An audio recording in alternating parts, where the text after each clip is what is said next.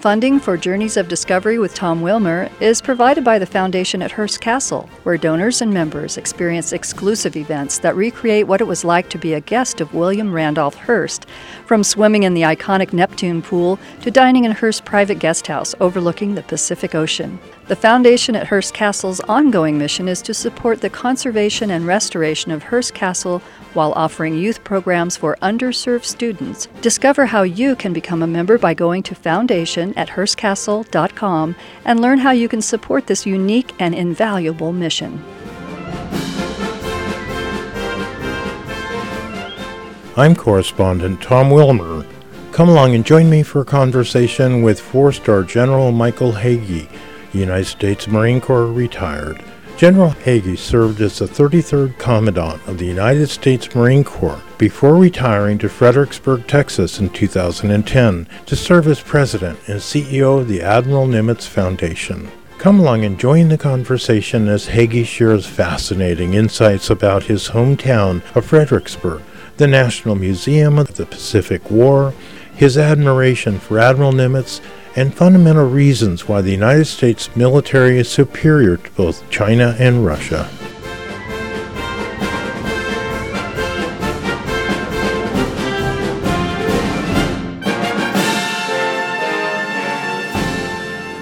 General Michael Hagee, so good to see you again. You were the 33rd Commandant of the United States Marine Corps. Correct. You went out a 4-star general.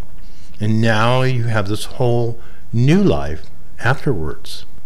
How did you get from Marine Corps headquarters to here in Texas? Well, after I retired from the Marine Corps, I did what most wise guys do. They listened to what their wife wanted to do, and we retired in Annapolis, Maryland for one simple reason: 2 grandkids. And I grew up here in Fredericksburg, and I had been invited to join the board, and I thought, what a great idea. I can come home 2 or 3 times a year. I can visit with my classmates. I get to write it off of my taxes. So I joined the board. And about a year into being on the board, the individual who had the job I have right now was diagnosed with cancer, and 6 months later he had passed away. Wow. And he was a naval admiral? Yes, he was 2-star admiral. Yeah. Chuck Grosjean. Did a great job here. Yeah. So the board asked me, would I consider coming here? My wife is from Germany, and she's a city girl, and she's a cellist. She'd been here once or twice for my high school class reunions. Not a good idea. Trust me. Yeah. And so I asked her, what do you think about living in Fredericksburg? And she paused, and she said, well, they may have a guitar player down there. Actually, we've been here now since 2010. I came a little early. We built a house, and she wouldn't live anywhere else. She's in a quartet and a trio here. She's found some great friends, great musicians, and Fredericksburg is a great place to live. For a musician, too. For a musician, too. It is a lovely community. People take care of one another. Sort of reminds me of growing up here, even though it's about 3 times as large as when I grew up here. But it's a great place to live, so we wouldn't live anywhere else. Interesting. Let's loop back to the genesis of the museum here. And as I recall, it was the Admiral Nimitz Museum in its first iteration. Yes, it actually was the Admiral Nimitz Center. It shows the type of man that Admiral Nimitz was. The museum started in the historic hotel here. The hotel was owned by Admiral Nimitz's grandfather, and he ran it in the middle 1800s, and we're very proud of it. Got a steamboat ship facade on the front. You've seen it, you know. And Nimitz lived there for the first 6 years. And when they closed the hotel down, because they didn't have plumbing and air conditioning and all that, they closed it down in '63. The city leadership said, we want to put a museum there. They went out and asked Admiral Nimitz if they could use his name. And he said, no. Oh, interesting. A little background. LBJ had told them that if you get Nimitz to agree to use his name, you get $5 million for the museum. Wow. Nimitz said no. He came back and told LBJ. LBJ said, go back and out and try again. He did. Admiral Nimitz said, no, I will not have a memorial to me, because I did not win the war. The guys and gals, we worked together and we won the war. The guy came back and quit. The next guy went out and said, what if we call it the Admiral Nimitz Museum in honor of all the men and women who fought with you? And he said yes, and he actually wrote a check for $100. So we got $100 instead of $5 million. But it shows Nimitz was a humble individual, a great leader, but that's what he did. In just a moment about Nimitz and his brilliance as a tactician in World War II, what were you most impressed with? I think Nimitz's legacy from World War II, there are a lot of different things, Midway probably being the biggest one, but Nimitz's most important legacy is that he found good people, brought them in, and made them successful. Whether they were admirals or captains or privates or corporals, he made them successful. I believe that that's what his legacy will be. Like the best of what you would hope a CEO would be. Absolutely. Yeah. Find good people, make them successful, and you and your organization will be successful. Yeah. Once again, not rocket science. It's not. Yeah. But how you do it, that's another question. Yeah.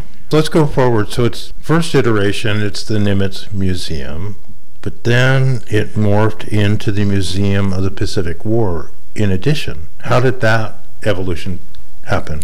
This podcast is not long enough for that entire story. Cliff Notes. It was a Cliff Notes is for a couple of years. It was run by essentially the Admiral Nimitz Foundation and the people here. But they quickly determined you cannot run a museum, even a mom and pop museum, 25-cent bake sale, one of those. And so they gave it to the state of Texas. State of Texas put a commission together, and this commission ran it for 10 years. And here in Texas, we have a sunset clause, and after a commission has been there for 10 years, they review it. And they said, what is this state commission running a museum in Fredericksburg, Texas doing? So they canceled it. And I went to Texas Parks and Wildlife. They do a great job with fishing license, hunting license, and parks, not a museum. And then in 2005, it was transferred to the Texas Historical Commission, and it has been that ever since. Just before it was passed over, Congress passed a bill identifying us as the National Museum of the Pacific War, and we've had a great relationship with the Texas Historical Commission since 2005. Interesting. So you've built up a lot of artifacts. You have incredible stuff here, including a PT boat. We have an Admiral's barge. We also have there may be one in Japan. There was the Japanese developed a fighter pontoon plane. It never really flew in the war, but from what I've read, it was supposed to be really quite good. It's called the Rex. Pretty sure we have the only Rex completely restored in our museum today. Wow, that's really cool. A couple other items that are exceptional that you're most proud of. We have a PT boat here. And now when you drove all the way around the Intercoastal from New Jersey? Yeah, it was a fishing boat up there. And we brought it here. It's been completely restored, mahogany deck, everything. And we dug a hole. We put it in a hole. We built the building around it. So it's not going anywhere. We also have a midget submarine. One of the 3 midget submarines that attacked Pearl Harbor on the 7th of December, 1941. We have that one here. Is that the one that trailered around the country and did bond tours? Exactly. Yeah. And in fact, in 1943, we have a picture of it here in Fredericksburg. Oh, wow. Where they're selling bonds, and then we found it in Florida, broken too. It came here. We restored it. And then Hawaii believed that it should be there. And there was a big fight about that. President Clinton decided that it's in Fredericksburg, we'll leave it there for 10 years, I'll be out of office, and we'll decide then. We were very concerned about that. I wasn't here at the time, but the Texas representatives, our 2 senators, all of our congressmen, were very concerned. So there is now a law, our statute in the Texas law books, that says no midget submarine may be transported on any Texas highway. I love it. And it's in cement right now, so it's not going anywhere. That's really cool. A little bit more about some of the coolest things. You have a whole, like any museum, you have stuff that's not on display. We have less than 5% of our stuff on the floor at any one time.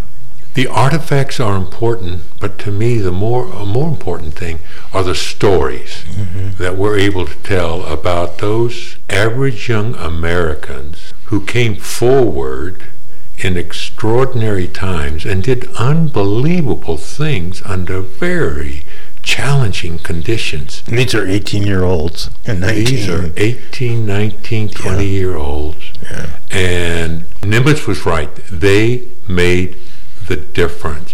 I've been lucky in my career. I have visited a lot of militaries throughout the world. Some of them are pretty good, to be quite honest. Of course, I'm an American. I think our force services, there are no better in the world. And it's really quite simple. It's because of the individual young men and women that we have, and they're even better today than when I first came in.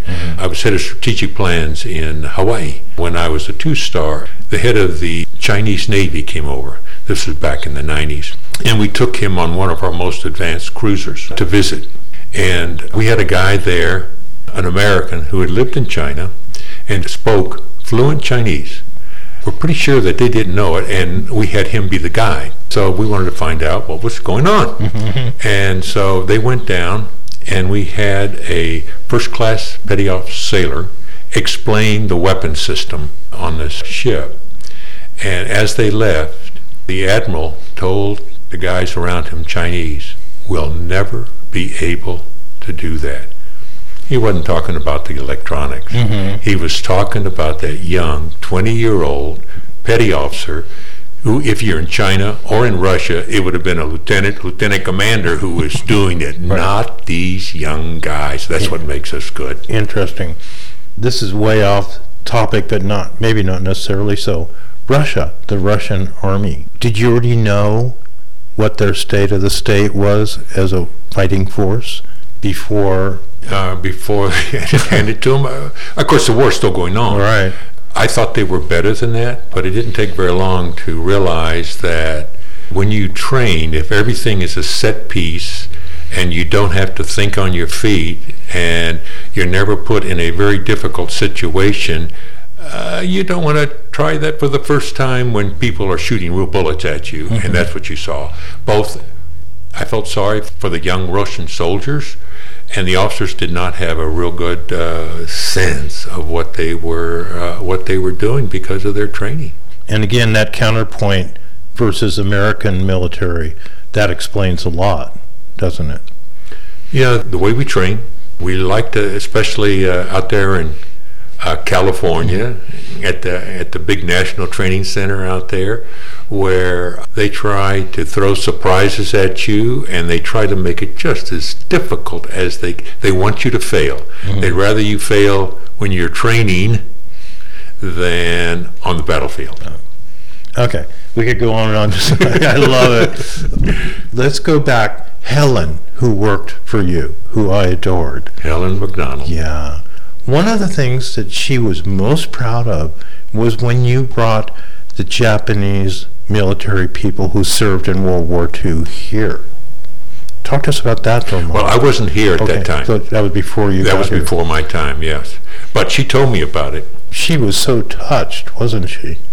Yes, and we have a lot of Japanese visitors here, and really quite proud of what they say when they come to visit. Two things. One, more Japanese need to see this museum.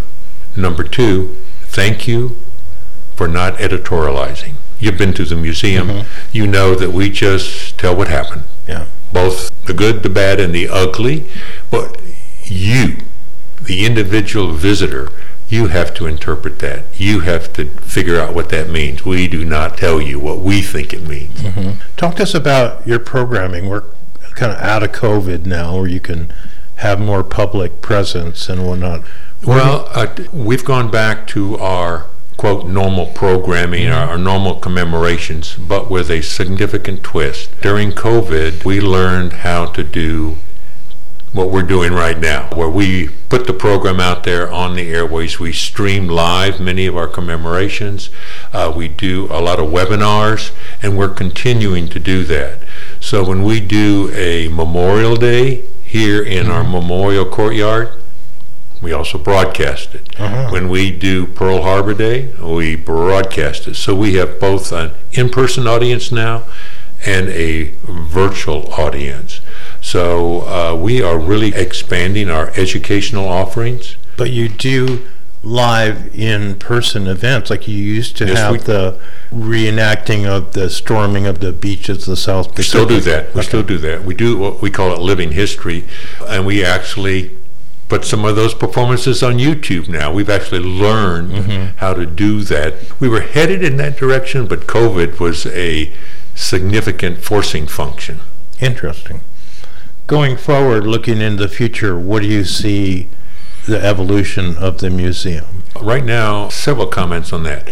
We are renovating the Bush Gallery, which is the main museum, the main gallery that focuses on World War II in the Pacific. And we're doing a major renovation on that, probably going to be 2 years before it's going to be finished. And how's it going to differ? In a couple of ways. Number one, we've learned a lot about interpretation. We realize that we cannot tell everything that happened, but what we want to do is we want, regardless of whether you're male, female, white, black, Latino, you name it, whether you're young or old, when you walk into that museum, we want you to be able to identify with someone who's there. We do a pretty good job, but it's going to be much better. Because once you identify with the individual, then it starts to mean something to you. I remember when I was at the Naval Academy, these old World War II admirals would come in. I couldn't identify with them. They were way above me. You need someone your age and a little bit with your experience. We're opening on Friday. We're opening, or soft opening on Saturday, we're opening a children's exhibit. And we decided that what we should do in the children's exhibit is pretend that we're a kid, not in the Pacific, here in the United States. So we have 3 scenarios, 3 exhibits. You're on the farm, you're growing up on a farm, and you have an individual who talks to you. He's the same age as you. He's on the TV screen talking with you. And then there's another individual that talks to you. This is how it was to live in the city. And it's not the same individual. Could be different race, could be different sex. And then we have the third one. Want to guess what the third one is? You're in an internment camp. You're a Japanese American in an internment camp. So those are the 3 exhibits that we want to have them to start to identify what was it like to be my age growing up there. So that's on the museum, and the museum is very important.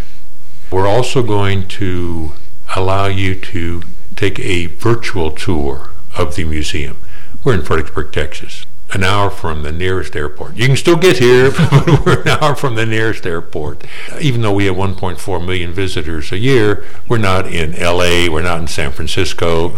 So the museum is important, but we're doing a couple other things. We have a significant vector that's talking about education. We do education here. If you want to know something about World War II in the Pacific, and I'm just not talking about tactics, but what about the socialization? What about race relationships? What about how people came together from all walks of life, from the country and city? If you want to know anything about that time, we want you to, maybe we'd love for you to come here, but we're going to have educational programs out there that you can participate in.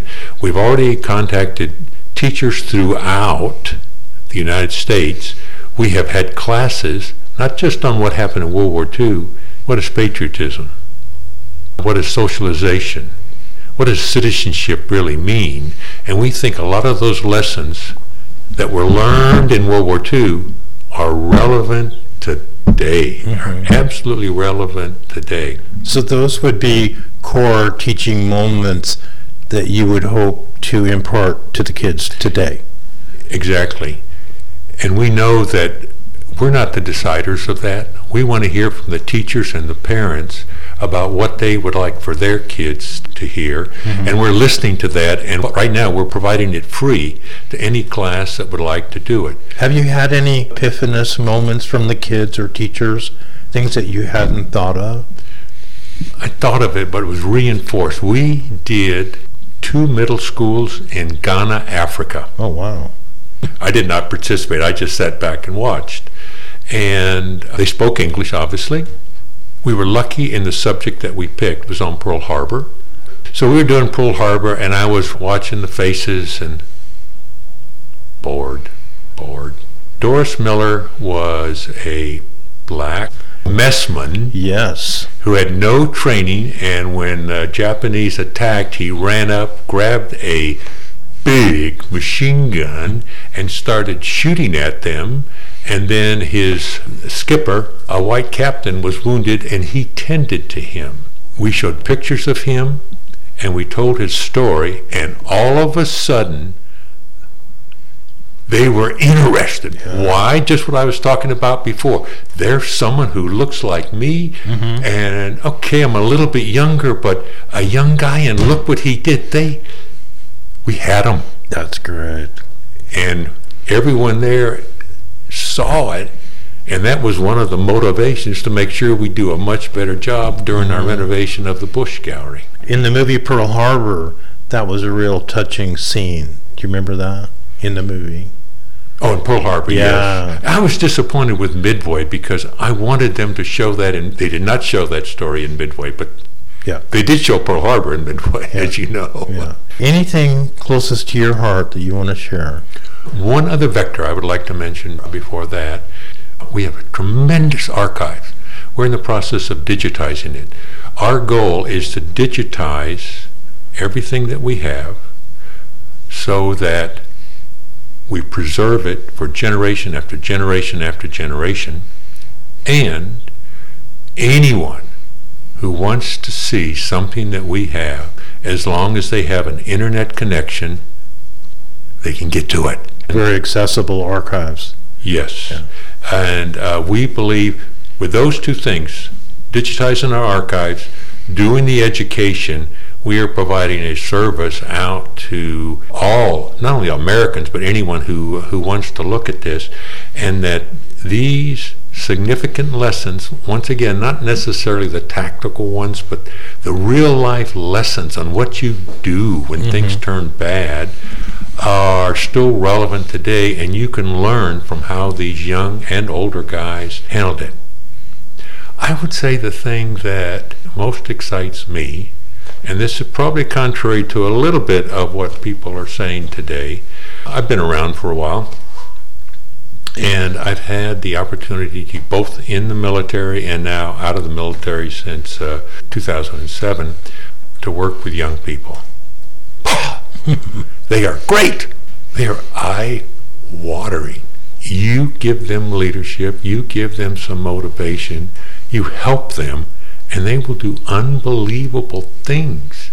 And as I said before, so you have hope for the upcoming generation. I do have hope for the upcoming generation.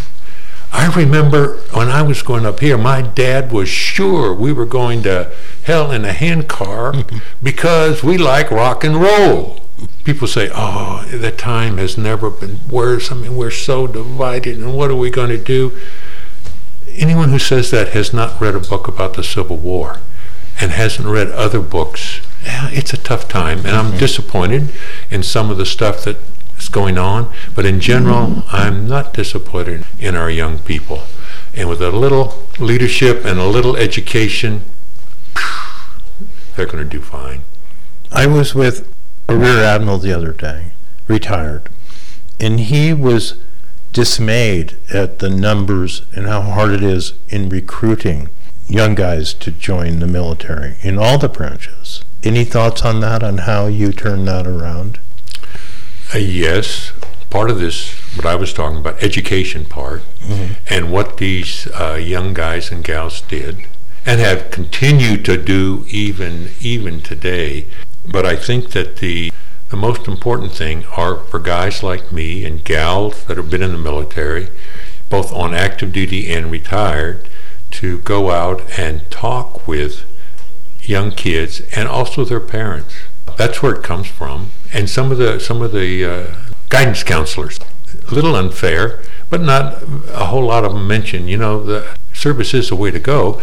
Colin Powell joined, had no intention of staying. Thank goodness he did. He thought it'd be okay, but he got in there and he found out, hey, I like this and I'm pretty good at it. Some of the individuals don't have a chance to experience that.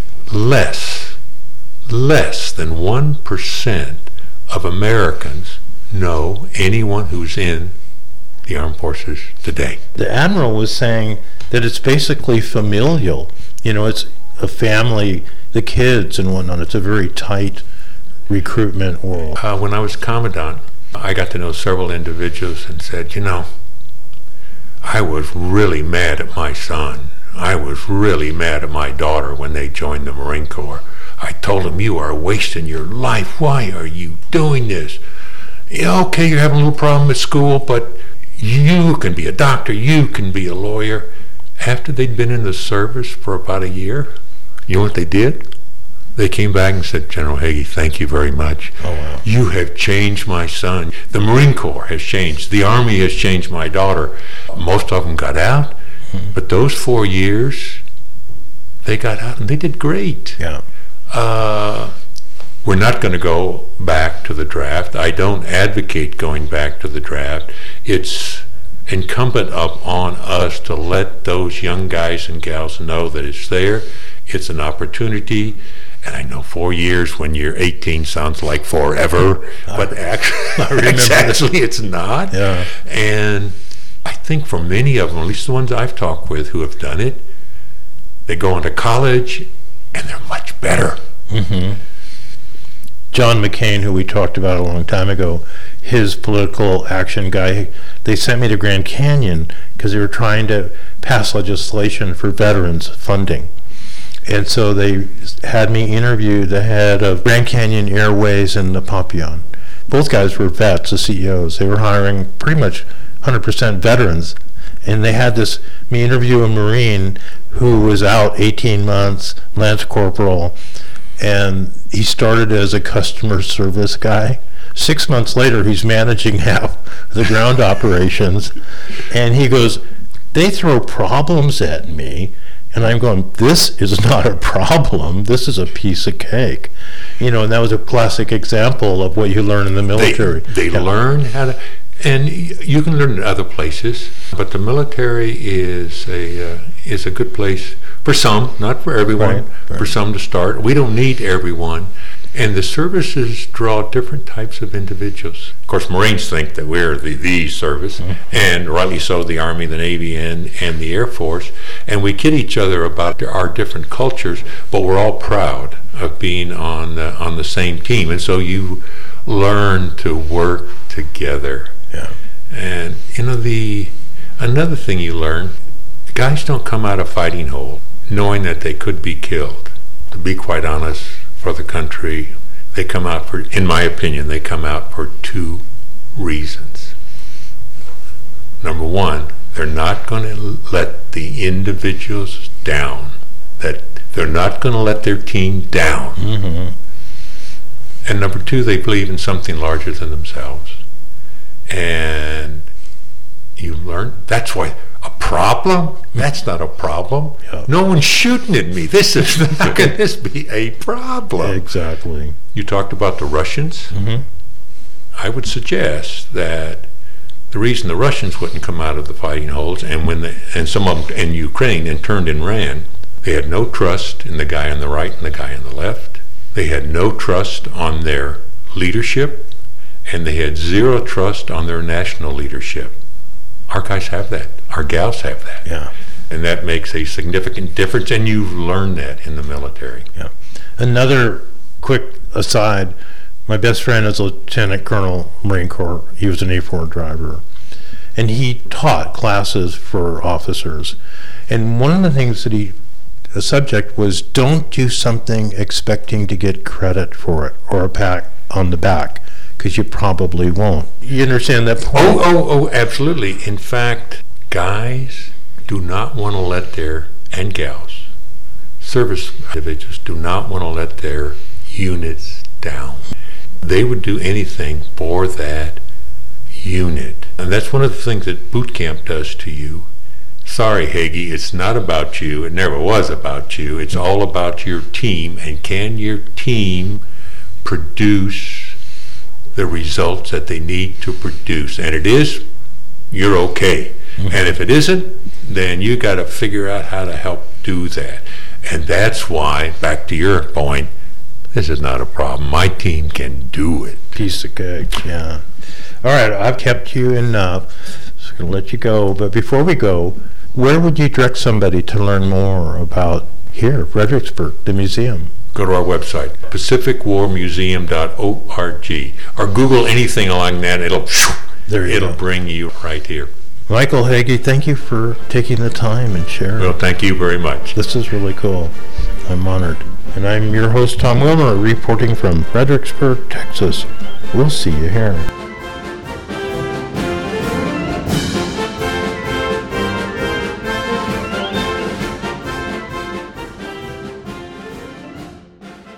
Funding for Journeys of Discovery with Tom Wilmer is provided by the Foundation at Hearst Castle, where donors and members experience exclusive events that recreate what it was like to be a guest of William Randolph Hearst, from swimming in the iconic Neptune pool to dining in Hearst's private guest house overlooking the Pacific Ocean. The Foundation at Hearst Castle's ongoing mission is to support the conservation and restoration of Hearst Castle while offering youth programs for underserved students, preserving the past and inspiring future generations of dreamers. These children experience a world of science, technology, engineering, art, and math at Hearst Castle STEAM, along with studying the legacy of Julia Morgan, one of the most important women in the history of engineering and architecture. The Foundation at Hearst Castle not only changes the lives of children, but also provides lifetime memories and unrivaled experiences for our generous donors and members. Discover how you can become a member by going to foundation@hearstcastle.com and learn how you can support this unique and invaluable mission. You've been listening to the Lowell Thomas award-winning travel show Journeys of Discovery with Tom Wilmer, a featured podcast on NPR.org's podcast directory. You are invited to subscribe to Journeys of Discovery with Tom Wilmer on NPR.org, NPR One, iTunes, Stitcher.com, and more than 20 other podcast channels around the world. To learn more about Tom Wilmer's journeys around America and the world, log on to thomaswilmer.com. This is Roseanne Cash, and I'm sitting here with Tom Wilmer. Please support your local NPR station.